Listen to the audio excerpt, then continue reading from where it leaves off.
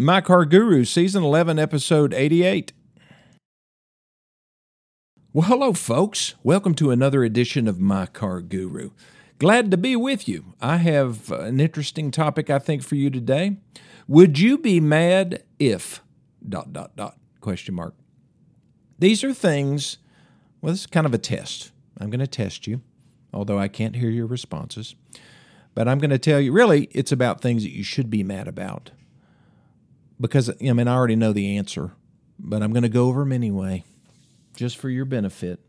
I think you'll enjoy it and get something out of it that you can pass on to somebody else. This is one of those episodes that if it's a podcast, if you're listening to one of my podcasts, you need to forward it to anybody that's young, maybe some oldies too, but mostly young people who have never bought a car before and maybe will be in the not-too-distant future. This is one of those shows. Okay? But it also applies to automotive service, not just automotive sales. You know, you can go to the grocery store and pay too much for tomatoes or steak. I always do that. I pay way too much for meat. And lately I've been paying way too much for meat, and it's not very good.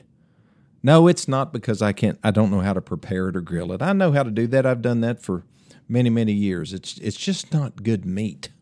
But we're not here to talk about meat. We're here to talk about your car. So would you be mad if, let's talk about the first one. Would you be mad if you bought a vehicle 1 week ago? Then you read in the paper, you read online that the company has just decided to cut prices as much as 10% on those vehicles. This just happened to us. We sold an F-150 Lightning, that's the electric F-150, to a customer a week ago. Yesterday, we had no idea this was going to happen. Ford announced, or Jim Farley, who is the CEO of Ford, announced that they are slashing prices because they figured out how to make these things cheaper, and they're going to cut prices. Well, on the example of this gentleman, it would have saved him $8,934. Plus, his vehicle would have qualified because it put it under the threshold to get the federal tax credit of $7,500. Let's add those two numbers together. This truck would have cost him $16,434 less if he had just waited a week. Would you be mad if that happened to you? He is. And what can I do about it? Nothing. I have no power. I'm just a dealer. I don't make the cars. We just are a representative of the Ford Motor Company, and we sell their cars. Now, we do warranty work. We do anything that pretty much that Ford tells us to do. We pass along rebates when they get them. We pass along price reductions because they pass those price reductions along to us. Any F-150s that I have in stock, I will automatically be credited the amount of the price reduction. Unfortunately, a person who bought 1 week ago will not get that. Is that fair? It is so much money, it seems totally unfair, but you think about any product out there. If you're talking about going to, I don't know, Belk. Belk is a clothing store, and 1 week, maybe these really nice sweatshirts are $29. The next week and you bought one, and then the next week they're on sale for $19. Do you have the right to be mad? Well, you can be mad, but that's just business. That's the way things go. That's on a sweatshirt. We're talking about big money here. Now, the federal tax credit, that was a number that the Biden administration determined that if a vehicle cost more than a certain amount, like I think it was over $80,000, then you're not going to get any kind of federal tax credit because if you're buying a vehicle that costs more than $80,000, you don't need it. So, but the $80,000 was the number. So this price reduction would have put his actual vehicle selling price, MSRP, under $80,000. So that means he would have qualified for the $7,500 tax credit and the price reduction. Now, I've got another F-150 Lightning sitting out here that came in about a week and a half ago. It's a sold order, and the guy lives in Asheville, and he hasn't been able to come over and pick it up.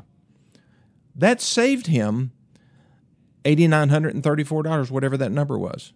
No, wait a minute. He had a platinum F-150, and it was even more than that.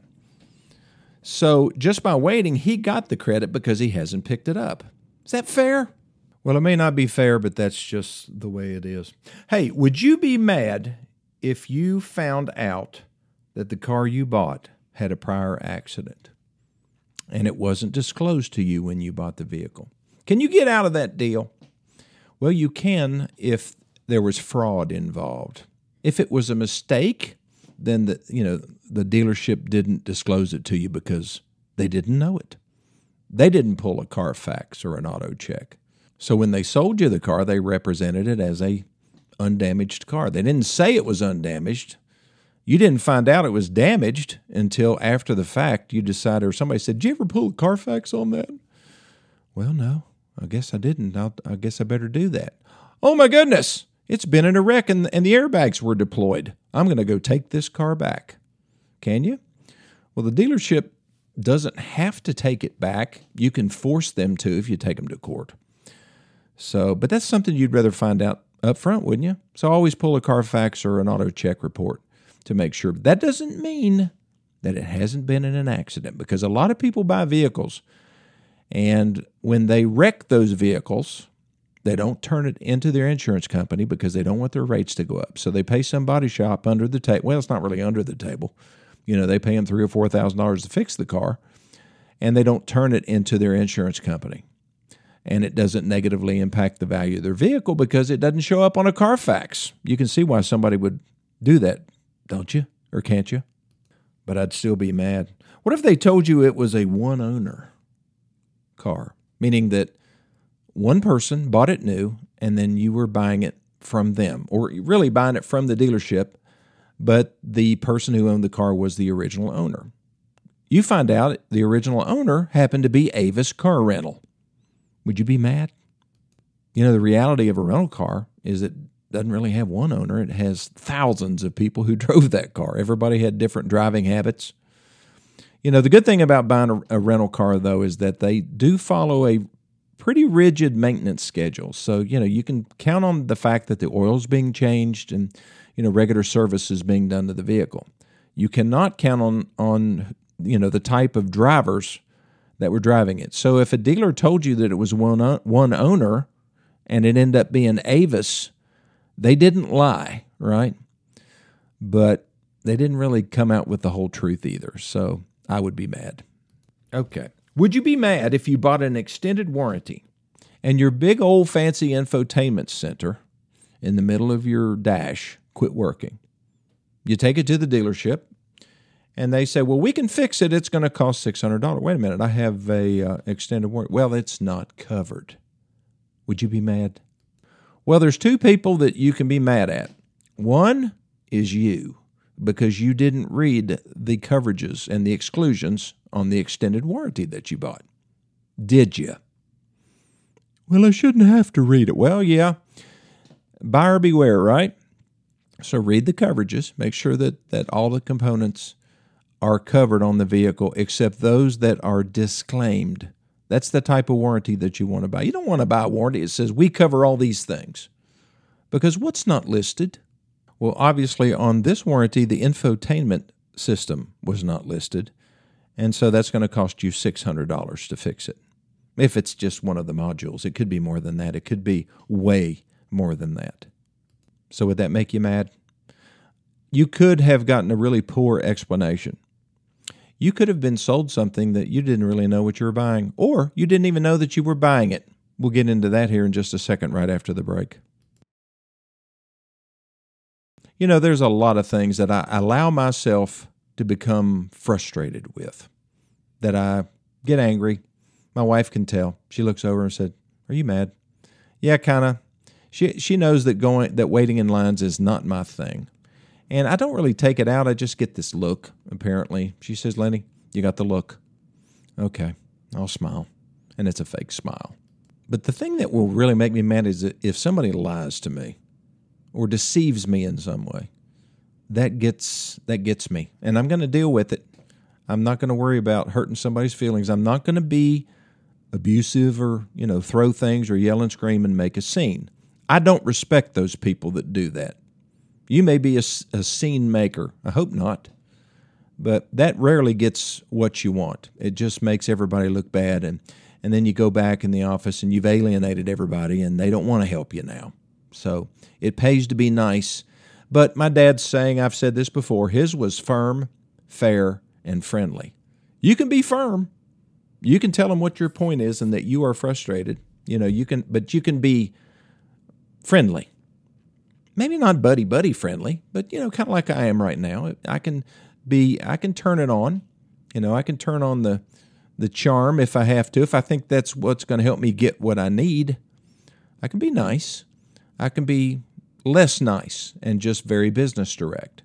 But I'm not going to scream at somebody. I'm not going to yell at somebody. I'm not going to insult them. That's not how I get what I want. So getting mad does different things to different people. But you are the one in control of that. I had a good friend at one time. He was proud of his temper for some reason or another. He said, see this chip on my shoulder right here? Don't you dare knock it off, because you don't want to see what happens if you knock that off.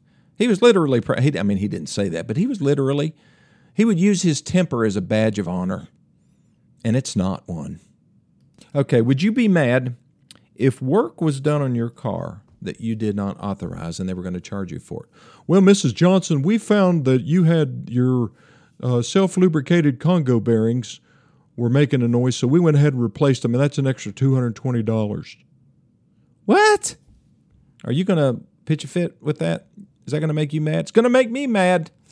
I want a phone call, right? I want somebody to call me. You deserve that. Here's what you do when you go into a dealership. You say, okay, I'm authorizing you to do this, to fix this particular thing. I don't mind it if you look the car over and you see something else that needs to be done, but please do not do any more work on the vehicle than what I'm authorizing right here, and sign the repair order. Okay? So if they find something, then they're doing their job. My next would you be mad was if they found something wrong with your car unrelated to your complaint, would you be mad? Would you think they're trying to pull the wool over your eyes and sell you something that you don't need? Well, if you feel that way about that business, then you shouldn't be going there anyway. You should have a trust relationship with the people that you're dealing with. But I realize that has to be earned. And that can be blown real easily by somebody telling a fib, or not getting something done when it was promised. Now, we've made many mistakes over the years. There are probably people listening to this radio show that have done business with us, and they experienced a failure on our part. I don't know. But the thing about us is, in my business, if we fail, we want to know about it so that we can fix it so that we don't fail again. We use those as learning experiences. Now, occasionally, you'll get a little pushback. You might see a look on a face or something like that where, they feel like, well, they didn't make any mistake. They did everything that you said, and there's a disagreement. That's when a manager has to get involved and come in and hopefully solve the problem in a way that preserves the relationship. Make the customer happy. Folks, the customer is not always right. I know there's a saying that says, well, the customer is always right. Well, they're not. They're human. They make mistakes, and they think they said something that they didn't say, or that they asked for something that they didn't ask for. And sometimes it's the other way around. The service advisor thought that she said to go ahead and replace that she authorized us to do that, when in fact she didn't. So those kind of things can be resolved. How do I resolve them? Sometimes I'll just give them the repair and just say, well, this was our mistake, and we'll just eat it. And we hope that we will be able to continue to do business with you. Sometimes I will discount a repair if I feel like it took too long, if there was an issue. There has to be some kind of accommodation, but there also has to be an apology. I've seen so many people, you go to a restaurant, for example, and they get your meal wrong, or they don't cook your steak right, or there's some issue with it, or it took too long, and they come back, well, the kitchen is just really backed up. They say something like that. They never apologize. Folks, I'm really sorry, that it's taken as long as it is. We're having a few issues in the kitchen, but I hope you'll bear with us. And in the meantime, can I get you something else to drink? It'll be on the house. If the restaurant empowers their servers to take care of customers, it takes the sting out of it, doesn't it? Okay, what else would you be mad if? What if you finally read your paperwork? You get home a couple days later and it maybe falls out of a notebook or falls out of the glove box, and you look at it, see, I'm going to look at this paperwork. That payment just seems awful high. And you realize, after looking at the paperwork, that you paid extra for something that you didn't even know you bought. There's an extended warranty on there for $2,600. Now, you think you would notice that, wouldn't you? Well, you won't if you don't read the paperwork. There's one very important, I'm going to give you 4 things to be aware of. Number 1, buyer beware. Not that you have to have a chip on your shoulder or be, not nice or very defensive. Just be aware. Look at the things that they're talking about. Listen to what they're saying, especially during the negotiation and when you go into the finance office. That's where you need to really watch and hold on to your wallet. Now, you're going to get presented with different options of things that you can buy if they do it right. If they do it right, they're going to show you a menu of things that you can buy to protect your car. Like, prepaid maintenance. That's not a bad thing to buy as long as it's not too expensive.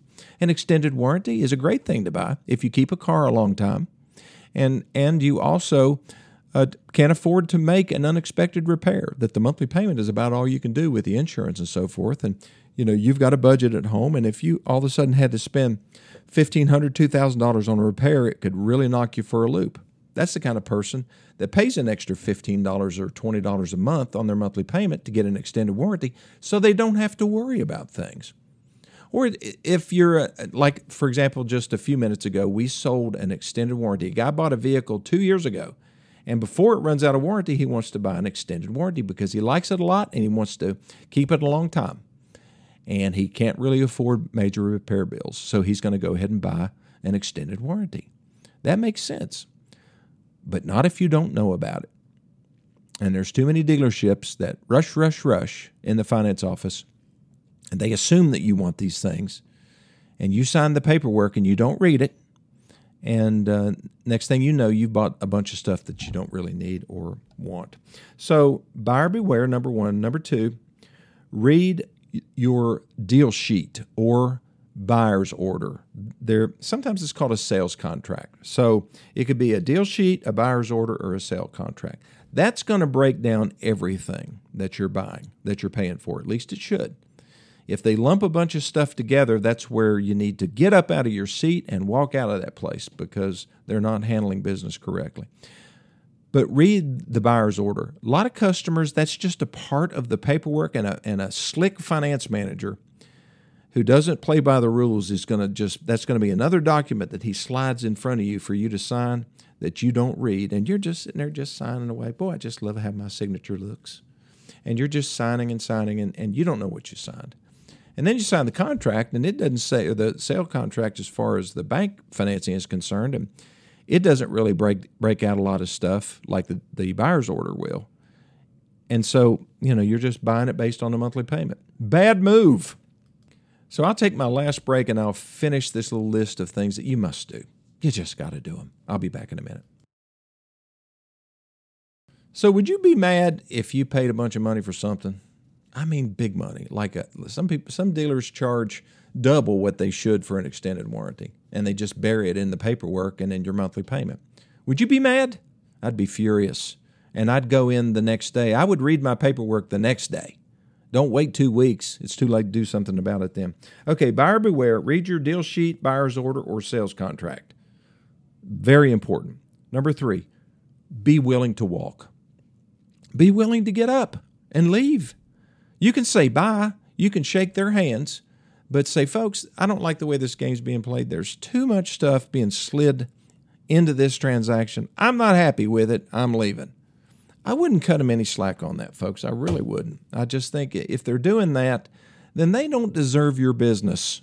I truly believe that. Number 4, before you buy anything, just go home and think about it. This is a big purchase. I mean, I've got a F-150 Lightning out there. That's one of those electric trucks. It's $90,000. And sometimes people will buy that like they're buying a sack of potatoes. They don't put much thought into it. And then they get into the finance office, and all their guard is down now that they're all relaxed, and they're thinking about, okay, man, where are we going to take our next vacation in this new truck? I'm so excited. And their defenses go down, and they're not paying attention. They just sign everything that's put in front of them. That's a big mistake. I remember my first experience with an electrical engineer, and he was in the finance office, and I was a very inexperienced finance manager, and really didn't know. I was sweating like bullets. I mean, I'm sure he said, "What is wrong with this kid? He sure does sweat a lot." But I wasn't trying to pull anything over on him. I printed out all the paperwork, and he says, "Okay, I'm going to excuse myself, and I'm going to go out in the lounge. I'm going to read this." Well, that never happened to me. Have you ever seen how long a bank contract is and all the print on the front and back? He wanted to read it all. He was out there for 30 minutes reading that contract. Came back, and he said, "Okay, this looks all good to me. I'll just go ahead and sign it." But he knew everything about that contract. He knew that there was a prepayment penalty. Now, a lot of banks do that. Most banks don't anymore, but there are prepayment penalties on a lot of contracts. He knew that if he bought an extended warranty, it was on there. He could see it. He took the time to read it before he signed the paperwork. Just critically important for you to do that. Young people, old people, whoever, listen to me. Read the paperwork. Stop signing stuff that you don't know what it says. I mean, because they're going to stick it in front of you and they'll say, "Hey, just sign here, just sign here, sign here, sign here." And you're just signing your name. So wait a minute. What is this that I'm signing? Hold on, you're going too fast. You can say that. And I'd recommend that you do. Well, thanks for listening to this edition of My Car Guru. I'm doing everything I can to protect you from dishonest car dealers. They're out there, or even individuals can be dishonest as well. Some of them are worse than car dealers. Most car dealers are good people. They just have a few bandits working for them, and those are the ones you have to look out for. Well, thanks for listening. 423-552-2020 is my cell phone number. Call me, text me, and I'll do what I can to help you. We'll see you next time.